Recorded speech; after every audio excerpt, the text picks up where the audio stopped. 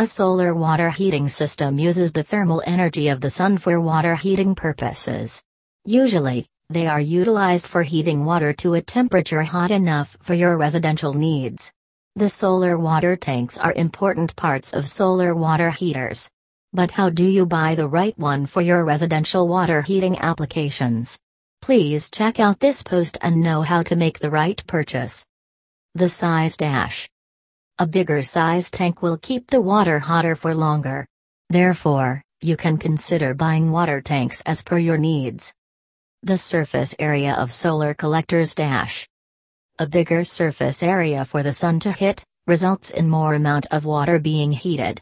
In the hot climates, you have to increase the storage up to 2 gallons, 7.5 liters, per square foot, 0.09 square meters. If you don't get this ratio perfectly, it's possible that the system will get overheated during summer or not heat the water enough during winter. The insulation on tanks and piping dash. It's necessary to make proper insulation, as the less standby heat loss, the longer the water will remain hot. This helps you extend the time hot water will be available under cloudy climate conditions. The demand of hot water dash. The more hot water you use, the worse your system will perform. Due to this fact, you have to invest in high-quality solar tanks so that they can store hot water conveniently. The geographical location dash.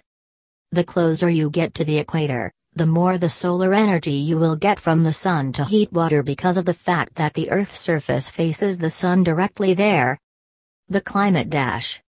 Nothing much you can do to alter the weather except moving somewhere else, but it will greatly impact on the performance of solar water heater because of the temperature variations and clouds.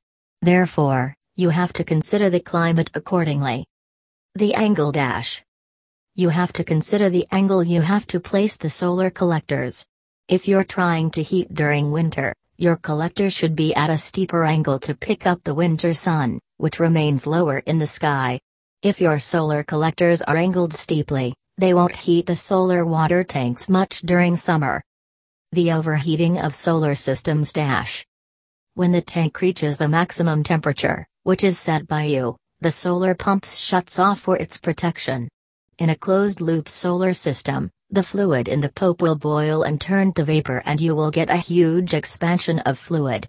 This is why you will need large expansion tanks and pressure relief valves in a closed-loop system to control proper overpressure. If you don't do, then something in your solar system will burst. If you have smaller storage tanks, you may consider a heat pump to remove excessive amount of heat from the solar system. Though the solar system increases in size, controlling heat is more complicated and costly. The right way to control a solar system is by large amount of solar storage tanks. These are a few important things you have to consider while buying solar water tanks. If you want to make the purchase of solar water tanks, please count on Latitude 51 Solar. For more information about our products, please visit our website Latitude 51 Solar.